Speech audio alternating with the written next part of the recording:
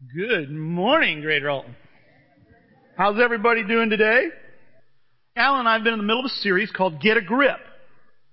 And our theme for the year is taking hold. And we were talking specifically about taking hold of the man, meaning Jesus, the message of Jesus, and the moments that he puts in our lives. And so we're talking about get a grip on these things. Alan spoke for 3 weeks on getting a grip on the man. Who was Jesus? What was he really all about? Why was he here? What's it mean to follow him? I spoke last week and this week on get a grip on the message of Jesus. And next week I'm going to be speaking on getting a grip on the moments. But last week I began this two-part on getting a grip on the message. And what I talked about was that it's very clear we went through a long list of verses, both in the Gospels where Jesus is saying it, and then in the book of Acts where the apostles are living it and preaching it, and then in the epistles and in the book of Revelation where the message of Jesus becomes very clear. And that is, the good news is the kingdom of God is here. Now most of us, when we hear about the kingdom of God, we really don't know what that is. And that's not anything unusual. We talked about it last week, that Jesus' message was, it's not what you think. You see, in Jesus' day, they had a very specific idea of what the kingdom of God was to be like. And Jesus blew that thought away. And likewise, guys, today, you probably hear more talk about the church than you do about the kingdom. And a lot of times people use the kingdom, it's a religious term, and it's kind of a generic term, and it doesn't really give people the concept of what it's really all about. And I really only scratched the surface of it last week as I talked about the kingdom is near. I talked about the fact that God's plan is happening. And we talked about in Exodus 19, where God first talked about making the Israelites into a kingdom of priests. And then how that was prophesied or talked about the kingdom all through the prophets leading up to Jesus. Jesus says it's here. The apostles say it's here. And then finally in 1 Peter 2, Peter writes to Christians and he says, you're a royal priesthood, a holy nation. And basically you see God predicting it or prophesying it in Exodus 19, and thousands or hundreds, maybe thousands of years later, in 1 Peter they're saying that has happened. That has happened. And guys, the kingdom of God is something that we need to dig into and to learn more about. As I said, I only scratched the surface of that last week. But today I wanted to talk about it in a different way. But before I get into that, if you look in your notes, I believe it's on your notes. I didn't check the final copy that Tom did. There's a sentence in parentheses that says signposts pointing into the fog.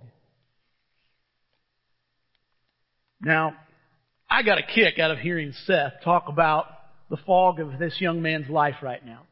If you don't know, Seth was the gentleman up here who spoke before communion. I've known Seth since he was 8, 9 years old. And he is now 22. 22 years old, married with a child on the way. And in the process of trying to buy a house. And he is in a fog, as you heard him say. Let me just tell you, I will illustrate to you how much of a fog he is in.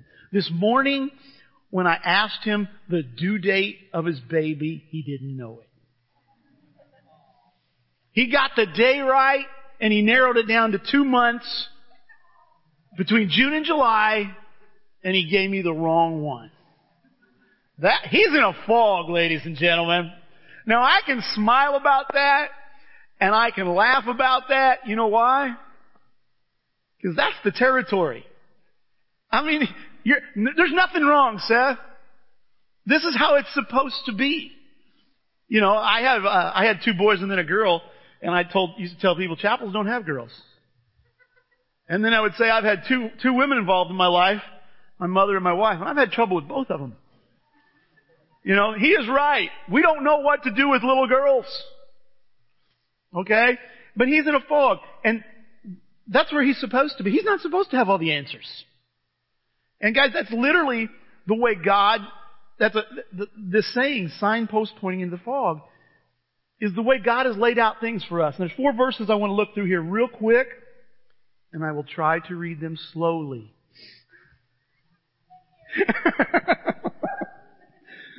Last week I was rapid firing through a whole bunch of verses, and then I was just getting started, and I was reading fast because the video had taken so much time, and I wanted to get done. And right in the middle of reading fast, I thought about Caitlin over here doing the sign language. And so I had to slow down.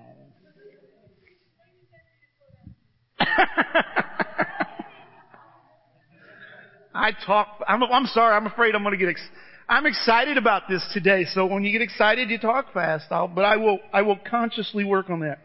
Anyway, Hebrews chapter 11, verses 1 and 2, it says, "Now faith is the assurance of things hoped for, the conviction of things not seen. For it, the men of old gained approval." See guys, this is the definition of faith. It means you are sure that something is going to happen, but you can't see it clearly. You don't know it for fact, but you're sure. It goes on in Romans chapter 1, it says, "For in the gospel, the righteousness of God is revealed, a righteousness that is by faith, from first to last. Just as it is written, the righteous will live by faith." You see, we just heard faith is being sure of what you hope for, certain of what you cannot see. And in this verse it says, this is how the righteous are supposed to live. If you're a follower of Jesus, if you're considered righteous with God, then you are to be living in such a way that you're sure of something you can't see. You need to be living in that fog.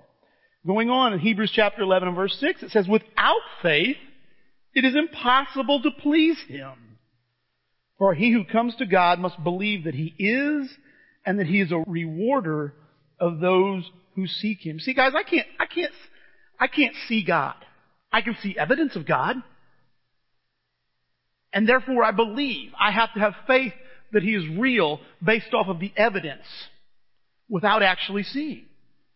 In 2 Corinthians 5, it describes the believer's life as living by faith and not by sight. And you see guys, we don't like that. What Seth just described, we do not like. Years ago, I was driving to work, and the highway, I drove to my business in Greenville from Edwardsville. Usually I go on Highway 140. They had some bridges under construction, and I took what we affectionately call Pokey Road.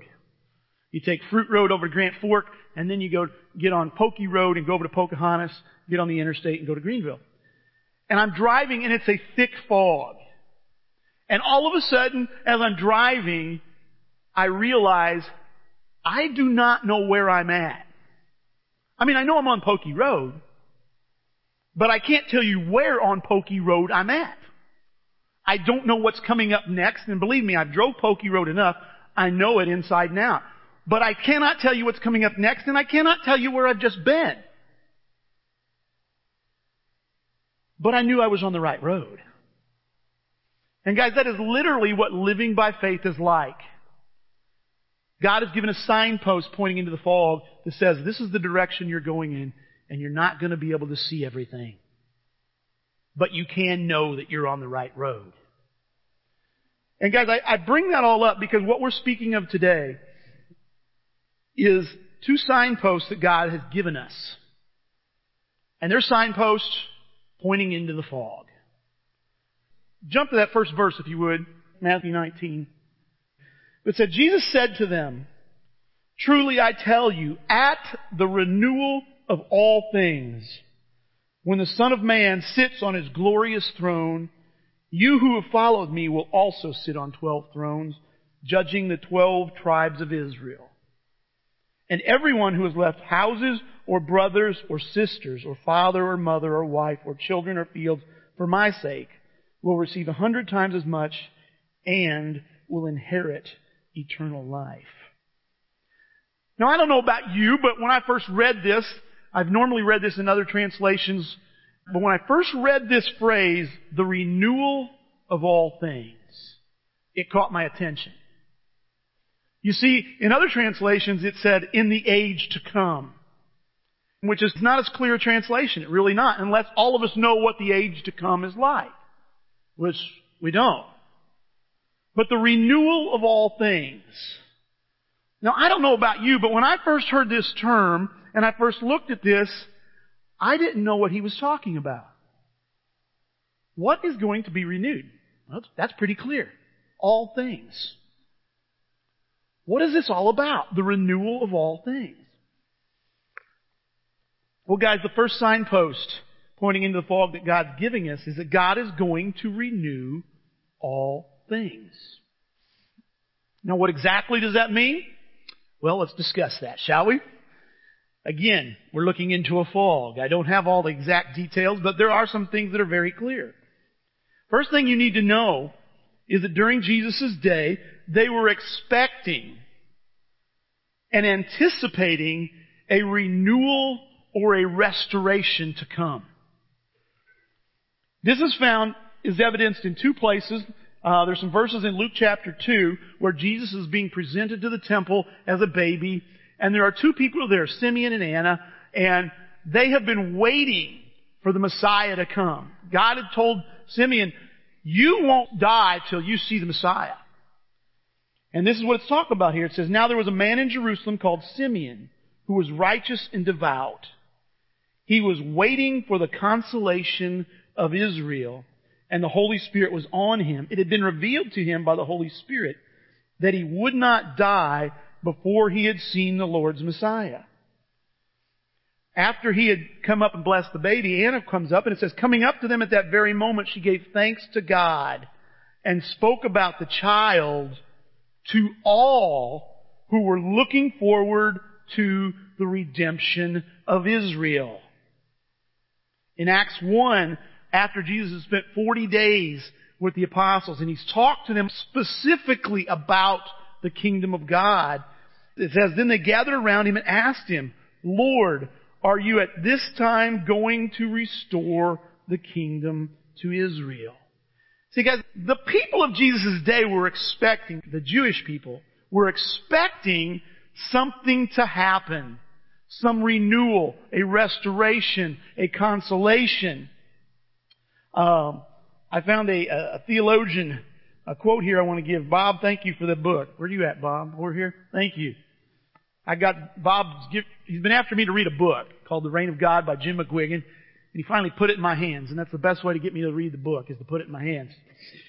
And I started this the other night. And Jim makes this statement. He says, when we get to the Gospels and meet people who are looking for the consolation of Israel, or the redemption of Israel, or the restoration of the kingdom to Israel, we mustn't be surprised. You see, guys, these folks were expecting it. Why? Because they had read the prophecies of the prophets in the Old Testament. And we're going to be referencing that here in a minute. But they were expecting it. Now, guys, one thing that you want to do, you heard me mention earlier about the different translations of the Bible. If you don't know, the Bible, the New Testament, was originally written in a language called Koine Greek. And we have that all written, but nobody reads that anymore. It's a dead language at this point in time. But translations, you can translate using different words, as you well know, with the English words. So it's always useful to go back and look up that Greek word and say, what does it mean? And with the electronic tools that are available today, it's very easy to do. So I went back and looked up this word, renewal. I'm not going to give you try to pronounce the Greek word, because that's beyond me. But this is what it means. The Greek word that's translated the renewal of all things it means renewal, rebirth, regeneration. And it comes from two words that mean again. The first word means again, and the other word means birth, generation, or origin. Guys, when you look up the word renewal, just in our English dictionary, it says to revive or reestablish. To restore to a former state, become new, or as if new again. Now guys, I don't know if you've read the Bible, if you've read the first 3 chapters of Genesis, and you've read about the creation of the world, and you've read about what we call the fall of man, where man first sinned, was kicked out of the garden, was punished, there was curses involved. But basically, the world that we live in right now is broken. It is in chaos. And it is not the world that God intended when He created us. And what He's saying here is God has a plan to renew this broken world, to restore it to its original state. Now, what exactly does that mean? We're looking into a fog. Okay? I don't know exactly what that means. Have you ever wondered what it would be like to have lived in the Garden of Eden? Okay? Most times when you do it, that statement is very quickly ended with, well, I would have screwed it up. You know? It would have been screwed up a long time ago, guys. But you wonder, what would life have been like if we lived in a world that wasn't damaged by sin? The world as God intended it for it to be. Guys, watch the news and it'll make you sick. Watch the politicians and they will make you sick with our world. And if you're like one of the rest of us that has involved in any type of relationship with another human being, you know that relationships have problems, don't they?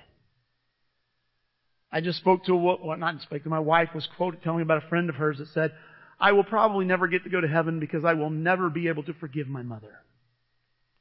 Her mother did some horrific things to her.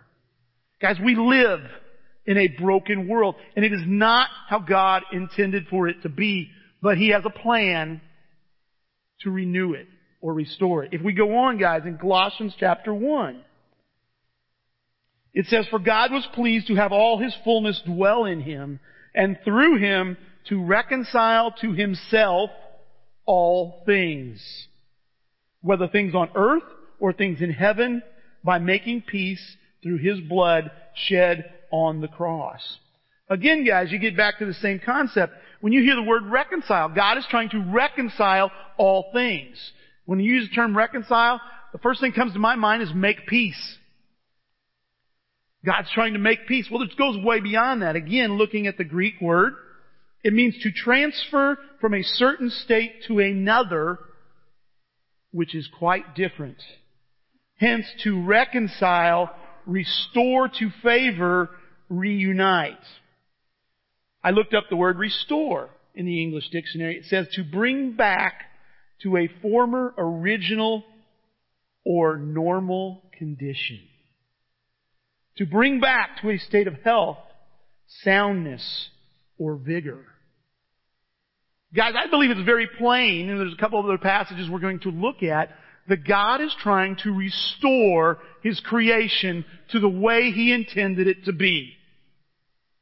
And that is going to be so much different and so much better than what you have right now.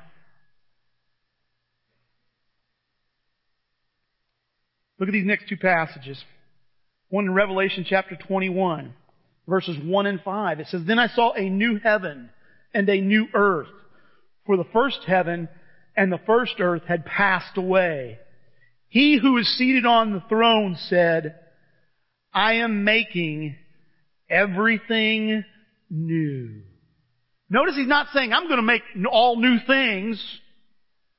He's saying, I'm going to make everything new. Back to what we've already looked at of renewing and restoring.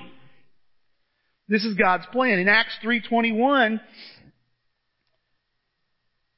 the apostle's talking here. He said, Heaven must receive Him until the time comes for God to restore everything as He promised long ago through His holy prophets.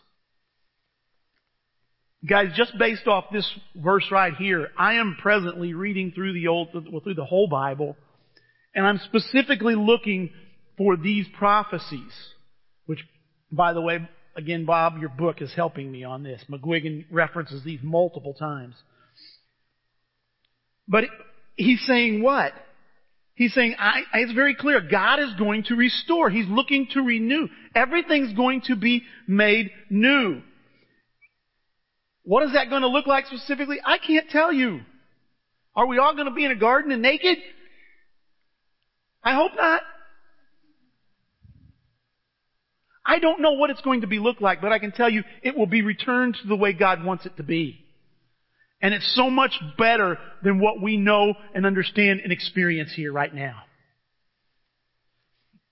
Okay, that's great, Gary. So what? If this is so, if God's going to renew the world, what does that do for me right now? Okay? What does that do for me? Well, that brings us to the second signpost pointing into the fog, and that is, I can experience renewal now. Okay? You get that? You don't have to wait. This is getting exciting, isn't it? And I'm talking slow. You guys read this in Romans chapter 5 with me. Romans chapter 5, it's the beginning of verses 10 and 11, it says, "For if, while we are God's enemies, we are reconciled to Him through the death of His Son, how much more, having been reconciled, shall we be saved through His life? Not only is this so, but we also boast in God through our Lord Jesus Christ, through whom we have now received reconciliation." We've now received reconciliation. Because I don't know if you know it, I am actually in the restoration business. Okay? I'm not talking spiritually here, I'm talking about my career. I just chose this title for myself about 2 days ago. Alright? We own 3 car washes. We're in the middle of buying a 4th one. The second one we bought was very broken down, though it was open. And we have taken it, we've cleaned it up, we've restored it, we put new equipment in it. And, more people are coming by and like the car wash, and we're making money. That's great. The second one we bought, or the third one we bought, it's over here on Route 140. You're familiar with it. It was completely closed down. It had had 2 previous owners that had failed. The bank had taken it back on 1 occasion. It was built wrong from the beginning. I can talk to you all day about that. And we've opened it up. We've been open for 2 years now, and we are restoring it. We're about to buy a 4th one, and it's completely broken down, and we have to completely redo it as well. I am in the restoration business. This is what I do. Now, I got to tell you a little bit of something about the restoration business for me, because I'm a human being. It don't go the way I want it to. All right? I believe in organization. Okay? It's a good thing. Place for everything and everything in its place. And I believe that so strongly. I believe that I should have my life and my possessions so organized that you should be able to be talking to me on the phone and in the dark, and I should be able to tell you where to find something of mine. You know what I'm saying? You say, okay, you go down the stairs, yeah, okay, put your hand on the wall, go down the wall, okay, I hit something, yeah, that's the hot water heater, go around it, yeah. Well, I found a set of shelves, okay, now go to the third shelf, go to the third shelf down, yeah, on the left-hand side, yeah, all the way in the back. That's the way I think life should be organized. Have you been in the equipment room of my car wash? It is not that way.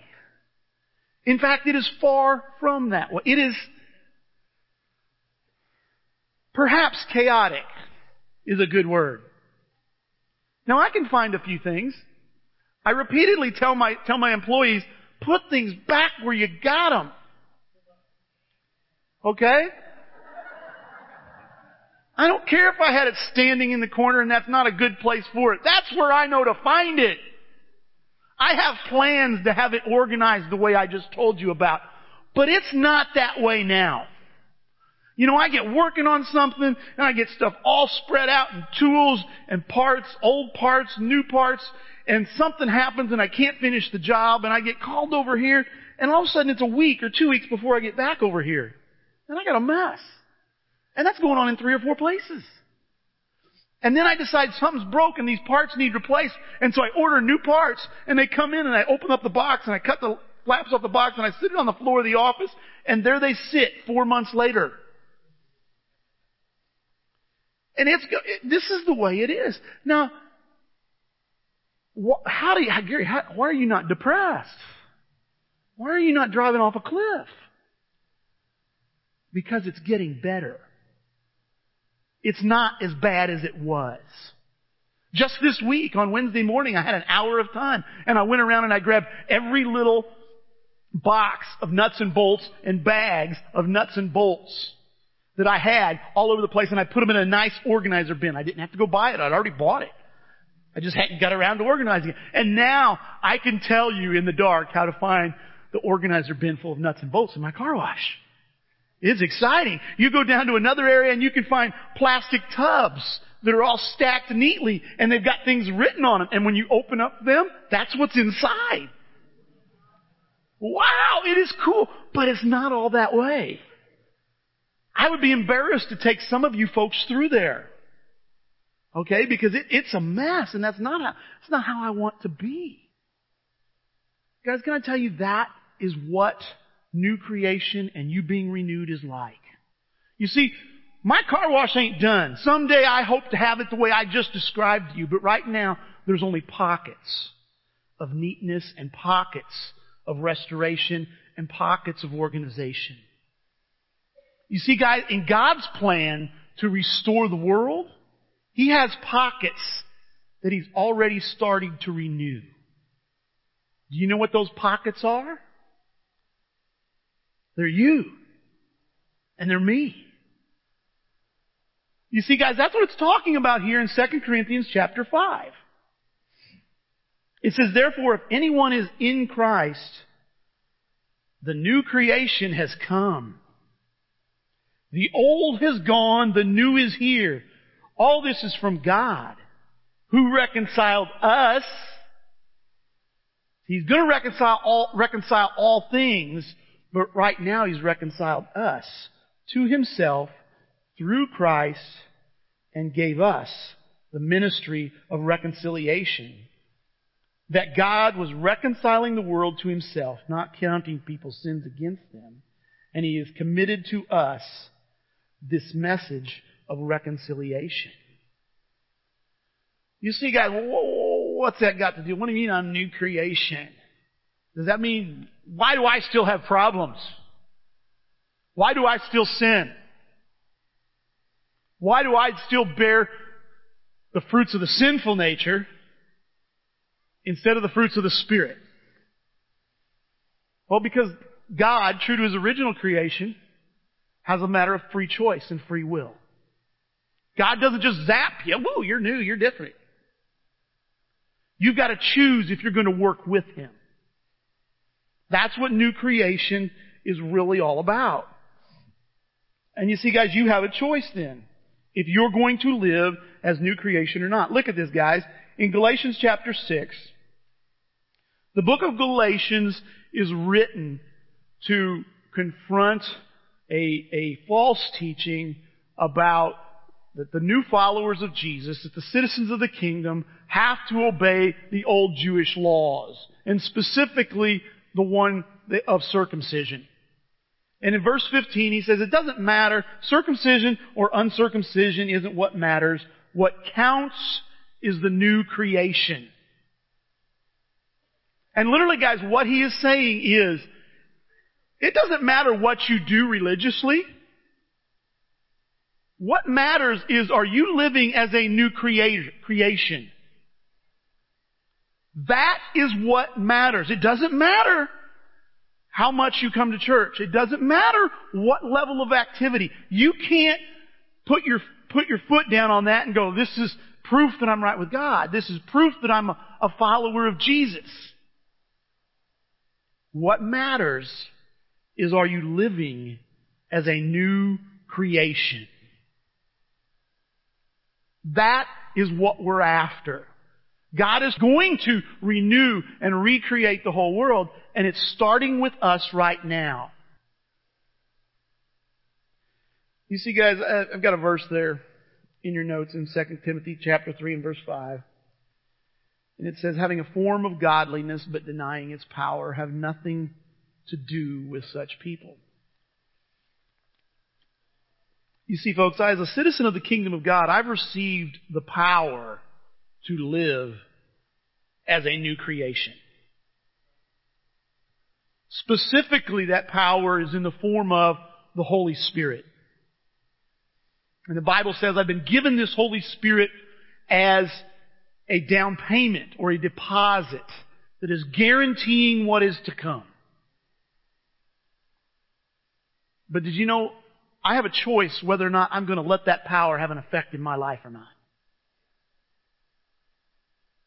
And I can tell you from personal experience, it's so easy to deny that power. It is so easy to go about my day, go about my week, thinking I'm all right, not worrying about what I'm doing, and living more as a citizen of this world than as a citizen of the new creation. And guys, that's the challenge before you. Okay, what's this got to do with me now? Guys, I'm going to tell you, if you don't believe that there's a new creation, and you don't believe that God has recreated you now, it's going to make life very hard. It's going to make trying to follow His ways very hard. Guys, we have a choice of how we're going to live. Well, what does that look like? Let me ask you, if you got a Bible, you want to open it, I'm going to read you a passage in Galatians chapter 5. Galatians chapter 5, beginning in verse 13. It says, "You, my brothers and sisters, were called to be free. But do not use your freedom to indulge the flesh," or the sinful nature is another way to translate that. "Rather, serve one another humbly in love. For the entire law is fulfilled in keeping this one commandment, love the neighbor as yourself. If you bite and devour each other, watch out, or you will be destroyed by each other. So I say, walk by the Spirit, and you will not gratify the desires of the flesh. For the flesh desires what is contrary to the Spirit, and the Spirit what is contrary to the flesh. They are in conflict with each other, so that you are not to do whatever you want. But if you are led by the Spirit, you are not under law. The acts of the flesh are obvious: sexual immorality, impurity and debauchery, idolatry and witchcraft, hatred, discord, jealousy, fits of rage, selfish ambition, dissensions, factions, and envy, drunkenness, orgies, and the like. I warn you, as I did before, that those who live like this will not inherit the kingdom of God. But the fruit of the Spirit is love, joy, peace, forbearance, kindness, goodness, faithfulness, gentleness, and self-control. Against such things there is no law. Those who belong to Christ Jesus have crucified the flesh with its passions and desires. Since we live by the Spirit, let us keep in step with the Spirit. Let us not become conceited, provoking and envying each other. Guys, I read that passage because it is contrast. It doesn't use this terminology, but I believe it's contrasting old creation versus new creation. I believe that what Paul is telling the Galatians is that if you want to live as a new creation, you need to walk by the Spirit, and these are the fruits that you need to have: love, joy, peace, patience, kindness, gentleness, and self-control. These are the fruits of the flesh. You want to judge yourself. You want to grade yourself. All you got to do is say, which is more visible in your life? Which are you allowing God to flow out of your life by your choices, so that you can be a new creation? You see what it says here, and this is, I don't understand completely how God's going to do things when Jesus comes back and judges us. I don't understand that completely. But I really believe that the way you live right now, if you don't live as new creation right now, even though you've said you want to follow Jesus, even though you've been baptized, even though you go to church, if you're not living as new creation now, I'm thinking He's going to say, I don't think you want to live as new creation in my new creation. It's kind of like a test. I mean, isn't that what He says here? In verse 21, those who live like this will not inherit the kingdom of God. And you see, guys, I look at this and I say, we've got to ask ourselves, how are we living? Tim and Alan and I get together on Wednesday mornings. And a couple weeks ago, we were having a discussion about how we help individuals of Greater Alton live a more transformed life. How do we, basically, though we didn't use this terminology, how do we help people live as new creation? And guys, I want to tell you, I think it begins with, do you believe in new creation? And then more specifically, you examining yourself to say, am I living as new creation? Because if I don't believe in new creation, the Bible's just a book of rules.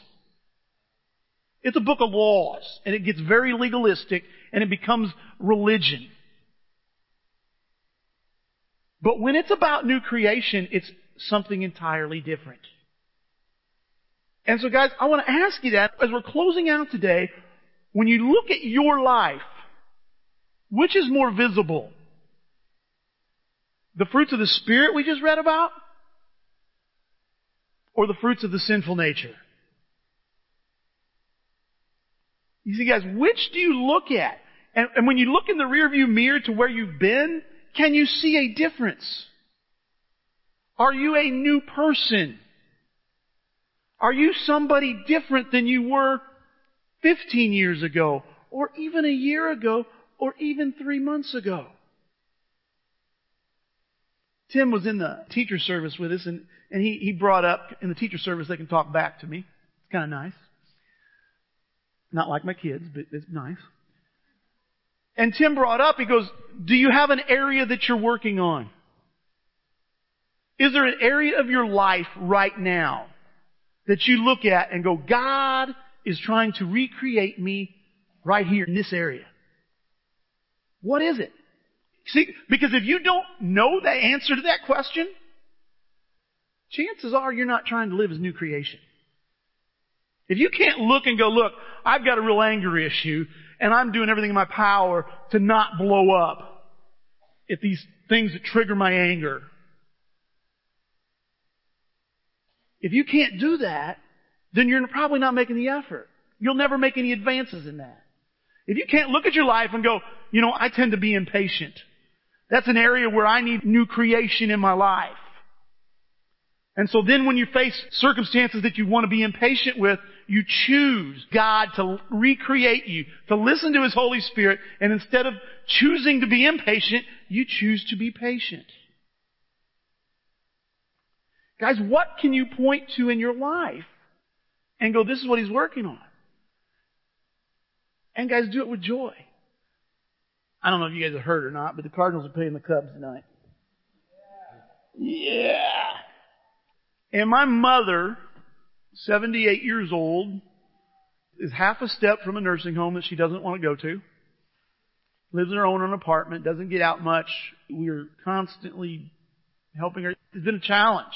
It's been a real growth opportunity for me to live as new creation. And so tonight, my wife and I and my younger son Jordan are going to her apartment on the 9th floor. It'll be hot. And we're taking wings and a banana split. Can I tell you it's not a burden to do that? But if I'm honest with you, 3 months ago it would have been. Guys, God has given me a mother, and He said, honor your mother. She took care of you when you were a child, and I don't want to do that. I will spare you the grossness of my sinful thinking, okay, of how I would normally approach something like this, and my normal thought process. I am choosing to let God recreate me in this one area. And that's not the only area of my life, but I can point to that one area and go, this is what He's doing. I have a friend that I just spoke to a couple weeks ago, and he talks about how dark, how evil his workplace is. It's a dark place. And our conversation was just simply, that needs to become a thing of the past for you. And what I mean by that is, you need to be a light. You need to quit talking about how dark it is and start talking about how you're being a light there. You see, because God's trying to recreate you in that place to be new creation. And so guys, as we close out today, I just want to ask you to ask yourself, am I living as new creation? Let's pray. Father, it is amazing when we look at your word, what we see. Father, I don't know the specifics of what new creation is going to be. All I know is you very clearly said that you are going to renew things. You are going to restore things to the way you want it to be. And you've already started that in my life and in the life of anyone who has put Jesus on as Lord. Father, they are new creation, and the question is, will we live as new creation? Will we choose to let the power of your Holy Spirit lead us to be recreated on a daily basis? Father, that's what I want Greater Alton to be, is a group of people that are living as new creations. Father, I ask right now you can open our eyes to see what we need to see, touch our hearts. Father, this is big picture. We've got to understand the big picture here. And Father, I pray that you help us to do that so that we can be a light to this world. It's in Jesus' name that we pray. Amen.